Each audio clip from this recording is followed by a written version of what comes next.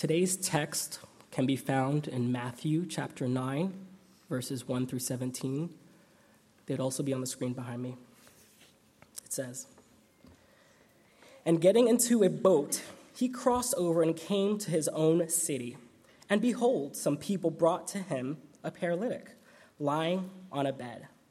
And when Jesus saw their faith, he said to the paralytic, 'Take heart, my son, your sins are forgiven.' And behold, some of the scribes said to themselves, 'This man is blaspheming.' But Jesus, knowing their thoughts, said, 'Why do you think evil in your hearts? For which is easier, to say, your sins are forgiven, or to say, rise and walk? But that you may know that the Son of Man has authority on earth to forgive sins,' he then said to the paralytic, 'Rise, pick up your bed and go home.' And he rose and went home. When the crowd saw it, they were afraid, and they glorified God who had given such authority to men. As Jesus passed on from there, he saw a man called Matthew sitting at the tax booth, and he said to him, 'Follow me.' And he rose and followed him. And as Jesus reclined at the table in the house, behold, many tax collectors and sinners came and were reclining with Jesus and his disciples. And when the Pharisees saw this, they said to the disciples, 'Why does your teacher eat with tax collectors and sinners?' But when he heard it, he said, 'Those who are well have no need of a physician, but those who are sick. Go and learn what this means. I desire mercy and not sacrifice, for I came not to call the righteous, but sinners.' Then the disciples of John came to him, saying, 'Why do we and the Pharisees fast, but your disciples do not fast?' And Jesus said to them, 'Can the wedding guests mourn as long as the bridegroom is with them? The days will come when the bridegroom is taken away from them, and then they will fast. No one puts a piece of unshrunk cloth on an old garment, for the patch tears away from the garment, and a worse tear is made. Neither is new wine put into old wineskins. If it is, the skins burst, and the wine is spilled, and the skins are destroyed. But new wine is put into fresh wineskins, and so both are preserved.'" This is God's word. You may be seated.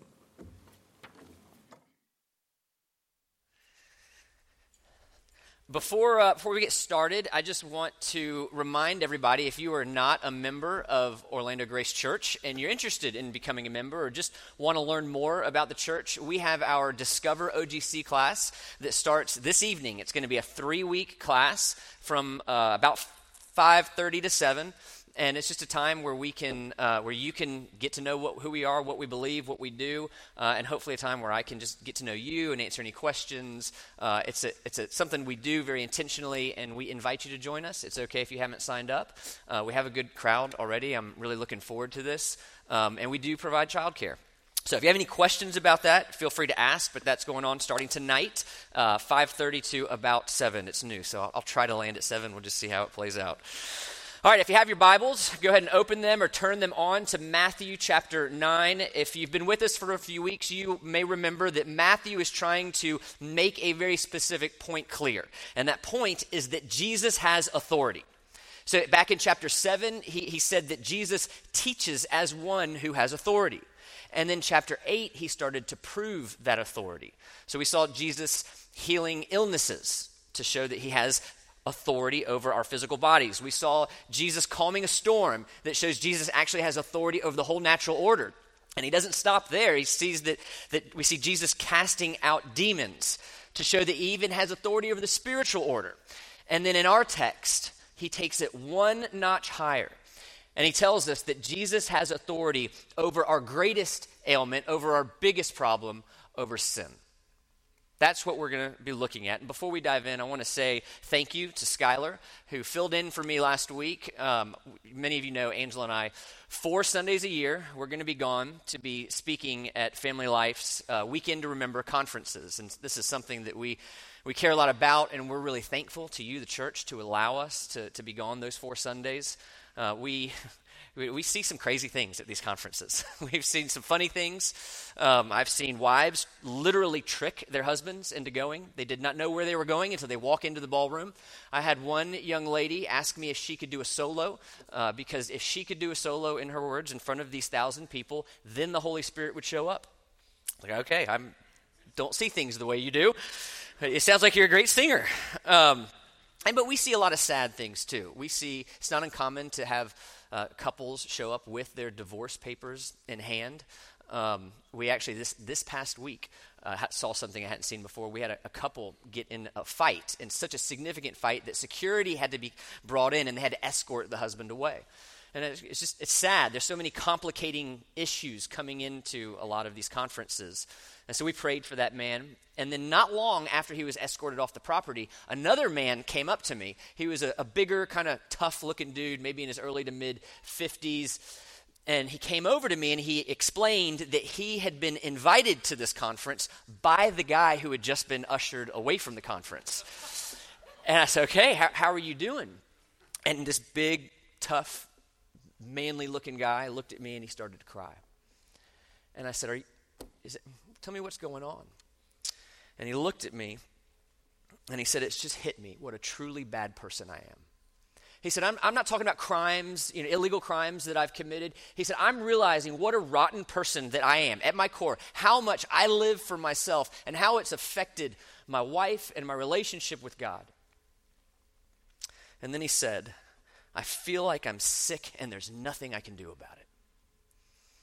I don't know if you hear what he's saying. He's saying, I see that I'm sinful and I have no power in and of myself to deal with this sin. And if you have ever felt like that, or if you feel like that right now, this passage has really good news to you, because to all of us, because Matthew is saying in the clearest possible way that we don't have power over the sin inside us, but Jesus does.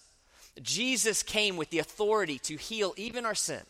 So I want to walk through these 3 stories, which I'll explain. I think these 3 stories are really one story. And I want to answer a few questions about Jesus having authority over sin. And the first question is, why is it that Jesus has authority to heal sin in the first place? And the answer is pretty simple. Because he's God. And we're going to come back to that, but I just want to let you know where we're going in the beginning. He can heal sin. He has the authority over sin because he's God. But before we get there, let me set the context just a little bit.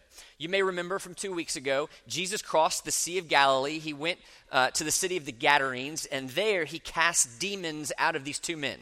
And the demons went into the pigs. The pigs then went off the cliff into the sea, and they all drowned. And so many of the people in the city were confused. They were scared. Some of them were angry. I guess if you own the pigs, you'd be angry. And they told Jesus, leave here right now. And so Jesus left. Matthew tells us that he has returned to his city. And now we see, if you only have Matthew's account, it seems like he lands and immediately these people bring this paralyzed person up to him. But we know from Luke and Mark's account that that's not what happened. We know that Jesus is teaching in a home. And that home is so full of people on the inside, on the outside, that these people can't get their paralyzed friend inside to see Jesus. So they climb up on top of the house, they open the roof, and they lower this man, this paralyzed man, in the middle of the crowd, right in front of Jesus. And Jesus looks at him, and he says, take heart, your sins are forgiven.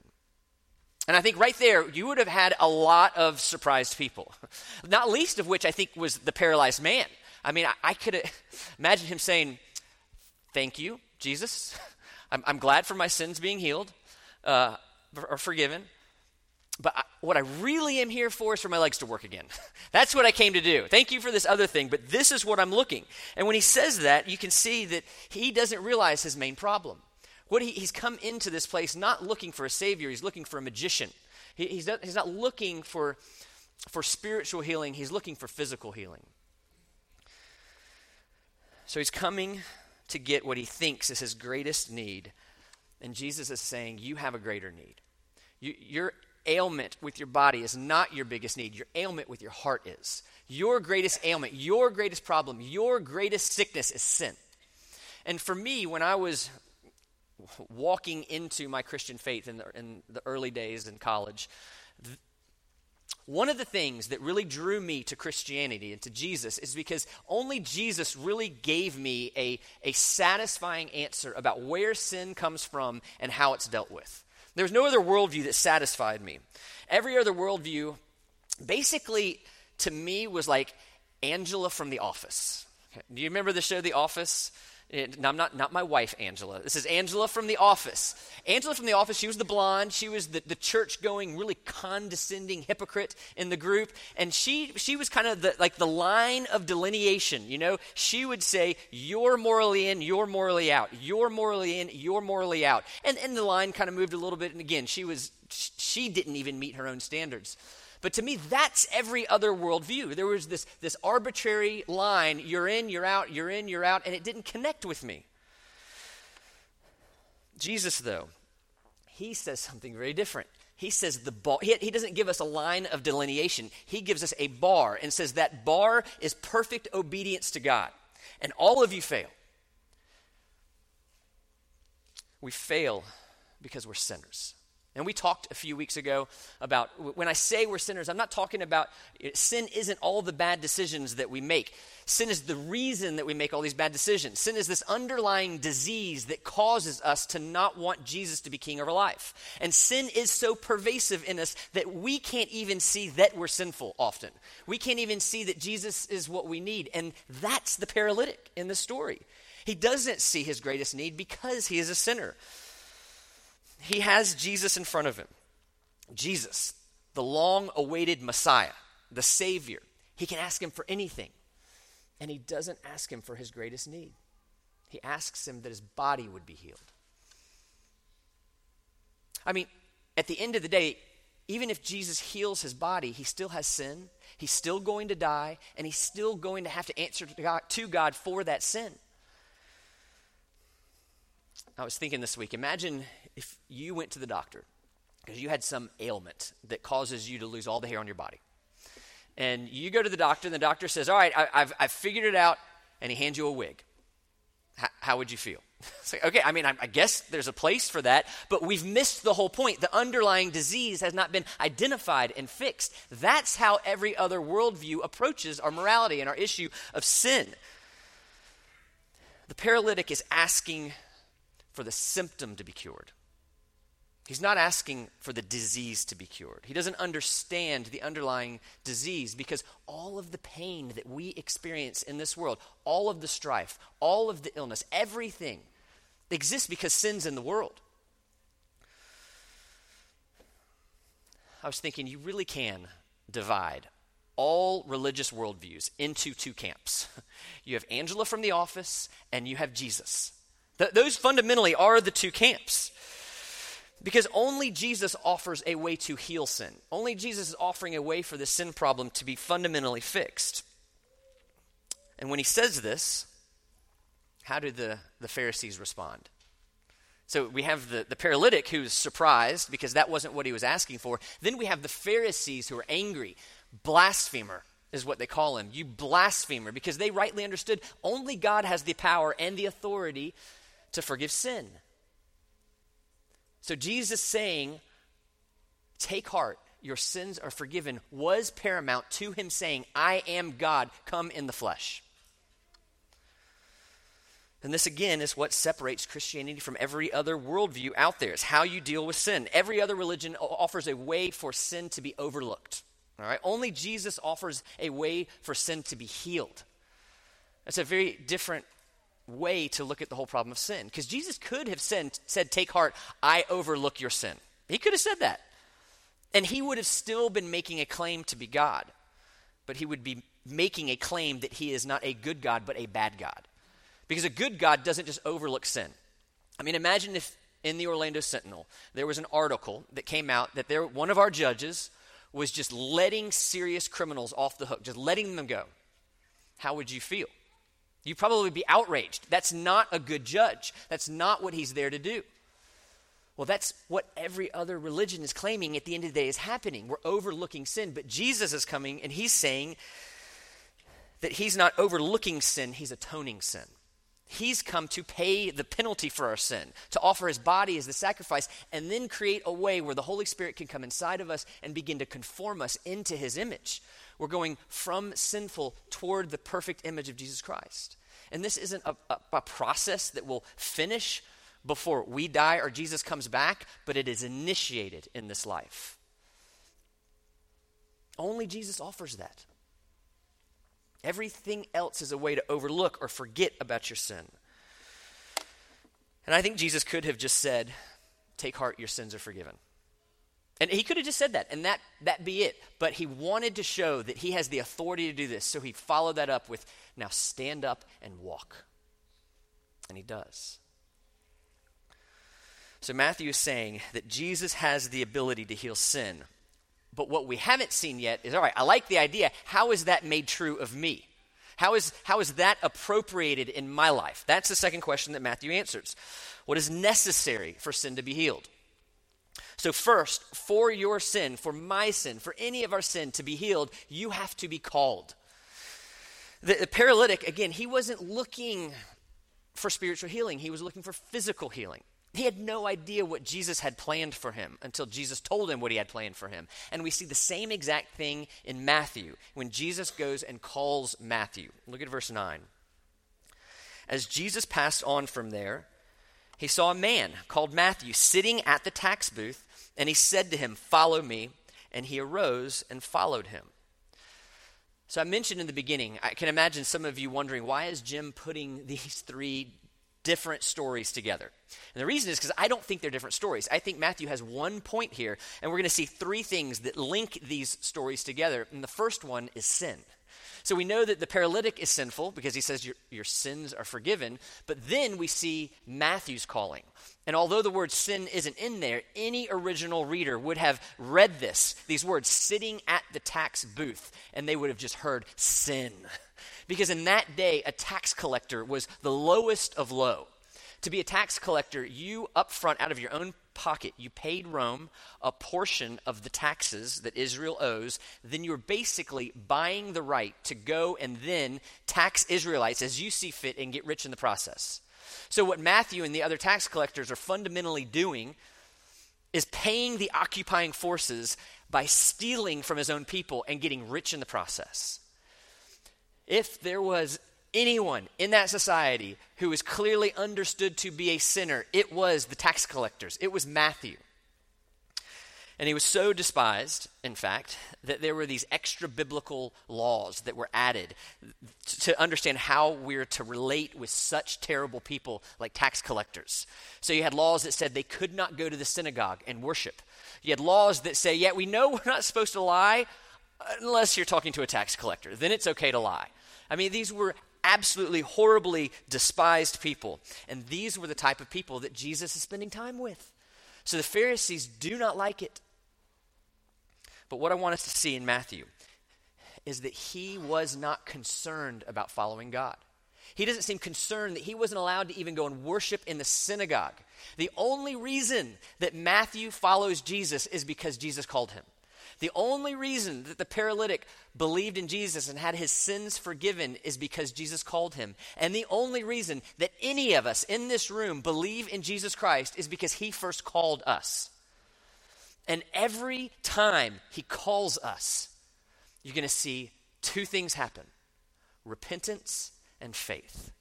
And so these are two, they say, separate but inseparable acts to enter the kingdom of God. We have to repent from our sins, but we don't stop there. We turn to Jesus. We follow Jesus.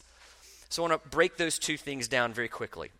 First, repenting, turning from our sin. We need to see not just that we make bad decisions, and maybe not even that we have this underlying disease called sin that causes us to make bad decisions. We need to see that it isn't this kind of virus that you catch, and you're passively, now I'm a sinner. It's like you catch the flu. We need to see that we are actively involved in the rebellion against God. That's why we make all these decisions. And we need to see at some level that we actively take a share in the crucifixion of Jesus Christ.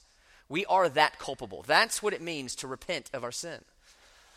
I was reading this week about a famous Rembrandt painting. And I'm not a big art guru, so I learned all this for the first time. The painting is called The Raising of the Cross. And it became really famous not just because it's Rembrandt, but because Rembrandt drew himself into the painting. I don't know if you've seen this painting before. And he drew himself into the painting as one who was raising the cross with Jesus on it. And I have no idea where Rembrandt is spiritually, but he understood at least that he does share at some level in the crucifixion of Jesus. He seems to understand that he is a sinner, and he seems at some level to be repenting of that sin. And that has to be true of all of us if we are going to enter into the kingdom of God. So that's repentance. Secondly, so we don't just turn from our sin. That would be a miserable state to be in. I don't like my sin, but I don't know what to do about it. God gives us Jesus to turn to. We turn to Jesus. And I love that in the paralytic and Matthew, there was both a getting up and a going. So the paralytic was told, rise, walk, and he did. Matthew was told, stand and follow, and he did. This, I think, is a picture of that, not just turning from sin, but following Jesus, going to Jesus. Luke actually adds in his account that Matthew left everything to follow Jesus. I mean, he would have had to. Think about all the ways that he made money. He had to leave all of that behind. He probably left some friends and family behind. It cost Matthew to follow Jesus, but to follow Jesus to Matthew was worth it. I mean, this is Matthew writing his own account of Matthew's calling. And you think about what it means to follow somebody. I mean, it doesn't mean that you know every step. I mean, if you knew every step of the way, you wouldn't need to follow anybody, right? But it does mean you have some idea of the destination.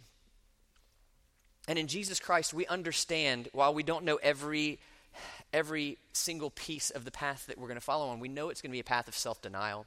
We know we're going to be taking stances that aren't popular. We know that we're going to deny ourselves rights and privileges that we want, but we do it because we know the destination. We know that we're following him to a new kingdom and a new earth with new bodies where we get to exist and dwell with Jesus forever without any of the pain or strife or sin in our minds and our bodies and our hearts or souls in this world.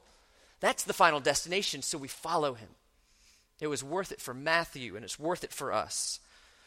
Because Jesus, when he comes to us, he isn't just giving us this moral standard that we can't do anything about.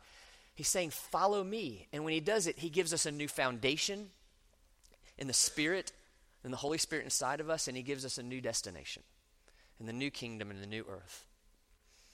As these conferences that we do, it really is becoming quite common for me to talk with somebody who will say something like this. I hear you, Jim, but I've just walked this path for too long. My decisions, I've made too many bad decisions. I have too many bad habits. My wife and I, we seem like we're too far away. I just think it's too late. And if you feel like that today, I want you to hear this illustration. When Angela and I lived in Pisa, we had this small little apartment. But outside of our window, you could see the most recognizable landmark on earth, which was the Leaning Tower of Pisa. And so the Leaning Tower, it leans because it was built on a bad foundation. So I think sometime around 1142, they started this tower, and it began to lean before they even finished it. So you can actually see, if you look at it, that it curves because they're trying to compensate. Well, they finished this tower, and it was leaning by 0.2 degrees. And fast forward 800 years to the 1900s, the 20th century, it's gone from 0.2 degrees to 5 degrees. So now the top is something like 15 feet south of the bottom. And we had things we tried to do to fix it, and from what I understand, they caused more harm than they actually helped. And we began to develop computer models, and the computer said, all right, 5.4 degrees, that's when this thing falls over. And then I think in the 80s, it hit 5.5 degrees. So all the computer models say this thing should be down. Somehow it's still up. And then in the 90s, we figured out how to go underneath it and make a whole new foundation. And now it's secure. Now it's solid. So if we begin to think that it's too late for Jesus Christ to come in and help our lives and to restore us, to redeem us, and to heal our sin, we don't understand that Jesus' mission, it isn't just to fix us a little bit, it's to give us an entirely new foundation. And if I'm totally biblically faithful, really, we're not just leaning over. We've fallen down. We have fallen down, we have toppled, we broke into pieces, and Jesus comes in, and he doesn't come in just to make us a little bit straighter but still leaning for a long time. He comes in and he makes us new. Jesus comes in and he makes us children of the Most High God. I mean, this is what John says in John 1. He says, but to all who did receive him, who believed in his name, he gave the right to become children of God. This isn't just morally better. You know, Jesus doesn't come that we can meet Angela from the office as standards. Jesus comes to make us children of the Most High, with all the rights and the privileges and the access that a true child has to his Father, the Most High. I mean, this is so different than every other worldview that exists, because Jesus isn't coming to call us out. He's coming to heal us. He's coming to redeem us. He's coming to give us a new life and a new kingdom. And he even comes to give us a spirit that longs for the Father that we naturally rebel against. He gives us his spirit, and we long for Abba, Father. We call to the Father. We're drawn to the Father. We want to honor and submit and glorify and worship the Father. This is totally different than the way we are naturally born into this world. So when we repent and we put our faith in Jesus, we don't just get off the hook. We become beloved children of the Most High. That's how Jesus heals our sin. But in this text, Matthew includes one more thing. He includes a result, a short-term result for all of us of Jesus healing our sin. The short-term result is that there will be opposition in this world. So here we get to the second link between the stories, the reason that I included these together. You see opposition all throughout. The first opposition came from the Pharisees when they called Jesus a blasphemer. So they're opposing him by questioning his authority. Then the second opposition came from the Pharisees and scribes when they said, you hang out with tax collectors and sinners. So now they're not questioning his authority, they're questioning his morals and his character. And so how does Jesus respond to these first two oppositions? He says, those who are well have no need of a physician, but those who are sick. Go and learn what this means. I desire mercy and not sacrifice, for I came not to call the righteous, but sinners. So back then, you did not have a hospital. There were no doctor's offices that you went to. The doctor came to you. The doctor sought out the sick people. And so Jesus is saying it would be ridiculous to quarantine the doctor from the sick people. It would be ridiculous to talk poorly about the doctor who goes into the home of the physically sick and tries to heal them. In the same way, Pharisees and scribes, it's ridiculous for you to look at me, the soul doctor, and ridicule me for going into the spiritually sick and pursuing them. And when Jesus says that those who are well have no need of a physician, he is not saying that those people are well. This is the way N.T. Wright, actually this isn't N.T. Wright, excuse me, one other commentary, I think it's Jim Boyce. He says this doesn't mean that his critics were spiritually healthy. These critics were as paralyzed by their sin as the paralytic and as unclean as the tax collectors. And what Jesus is doing, he's actually referencing Hosea 6:6. And in Hosea 6, Hosea is attacking the same kind of Angela from the office type of religion. You know, this same kind of religious, self-righteous religion that makes us feel better about ourselves because we're morally higher than other people. And so Jesus, and I think this would have been extremely offensive to the Pharisees and the scribes, he's saying, go and learn this. Hosea 6, your text that you claim to be an expert on, you need to go and learn it. Because I don't require sacrifice. I don't require going through the religious hoops. I require mercy, a mercy that only comes from repentance and faith. And had these men had any measure of repentance and faith in their heart, they would have had forgiveness and sorrow and compassion for these people that are separated from the kingdom of God, people like Matthew. And then we see this third level of opposition that comes from the disciples of John the Baptist. And I think probably this story happened a little bit later, but Matthew is including it here because he wants to make a point. And it's really poignant because he makes this point in this way. Because if you think about it, you have Jesus who has just finished feasting with his people, and you have John the Baptist's disciples and the Pharisees who are fasting. So two totally different environments, feasting and fasting. So the disciples of Jesus Christ, the disciples of John the Baptist, they're fasting because they're mourning and commemorating all these tragic things that happened in the history of Israel. And so they go and they ask, why is it that we're fasting, but your people, they get to feast? This doesn't seem fair. This is the same self-righteous religion.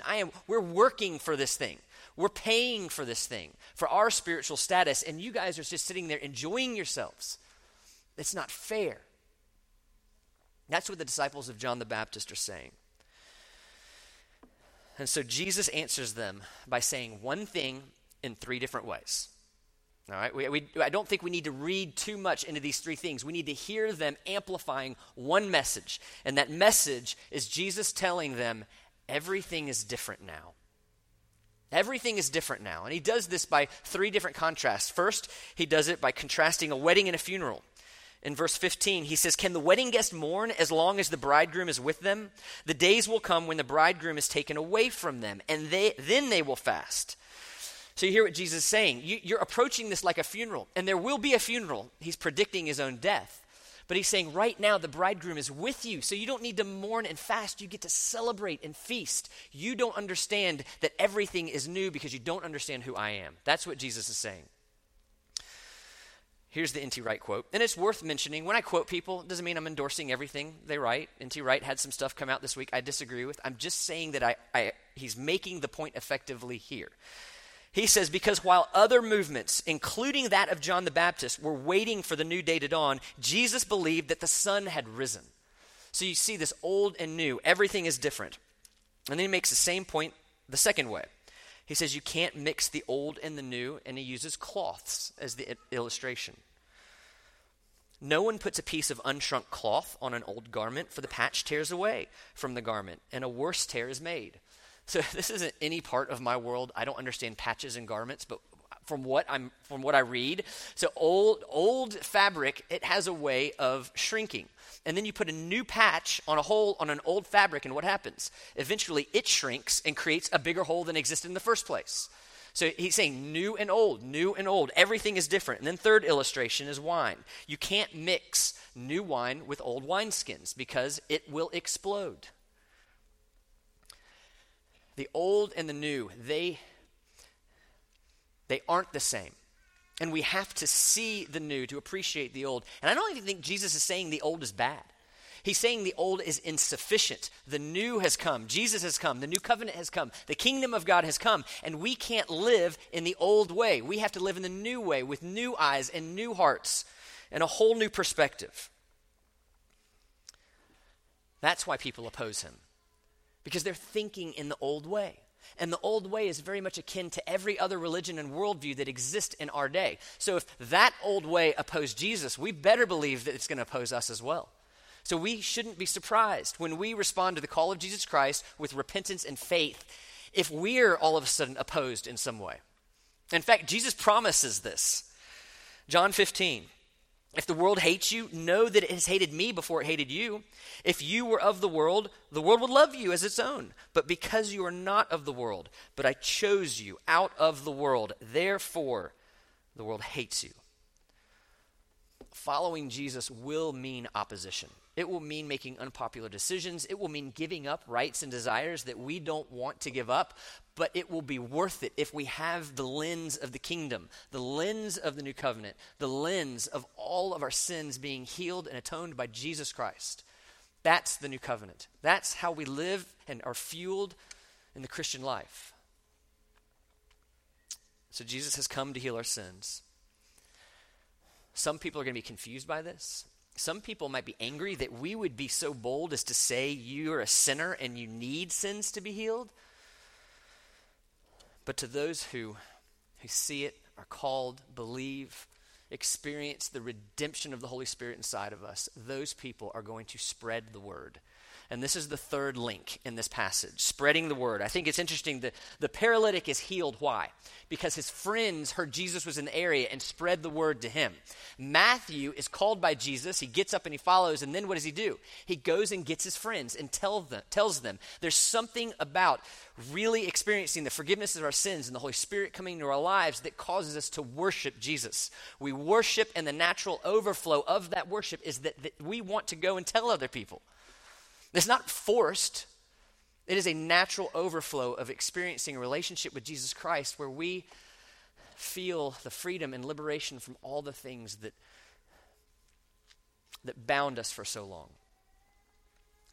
So that man that I started out talking about at the conference, he came up to me and he got to hear the gospel of Jesus Christ. And he said, Jim, something crazy has happened. He said, I don't care what people think about me anymore. I'm no longer trying to hide my sin. I just want to live for God. And you hear what he's saying? He was experiencing that freedom and that redemption. I don't care who knows anymore. I'm not going to try to hide in my sin. I want to put it out there. I want to repent from it. And then he said, you know what I'm going to do? I'm going to call my friend and see if he'll come back to this conference and see if he'll hear this message. So you're seeing this man respond to Jesus with a joyful heart, worshiping, and the direct effect of that worship is that he wanted to spread the word. He wanted his friend to hear it. He wanted him to experience it. It was pretty cool that in light of this text, God let me see that this weekend. Because if we are a community who deeply experiences the forgiveness of our sins, if we're a community who's being conformed out of we're not the old creation. We're being conformed into the image of Jesus Christ with the power of the Holy Spirit inside of us and a clear perspective that things are different now. We don't live in the old, we live in the new. And the new is a kingdom that is here, now, and coming. If that's how we live, then I don't think you can stop the word from spreading from among us. We will see the kingdom grow through us. And I think we'll experience a purpose and a joy and a satisfaction that nothing else in this life can provide for us. Let's pray. God, we all come to you as sinners. And that word is so heavy, and it should be. But we come to you as sinners who have been offered Jesus Christ, who have been offered a way out, who don't have to live in the misery of that sin, but we get to experience the joy of you and your word and your gospel and your spirit through your Son.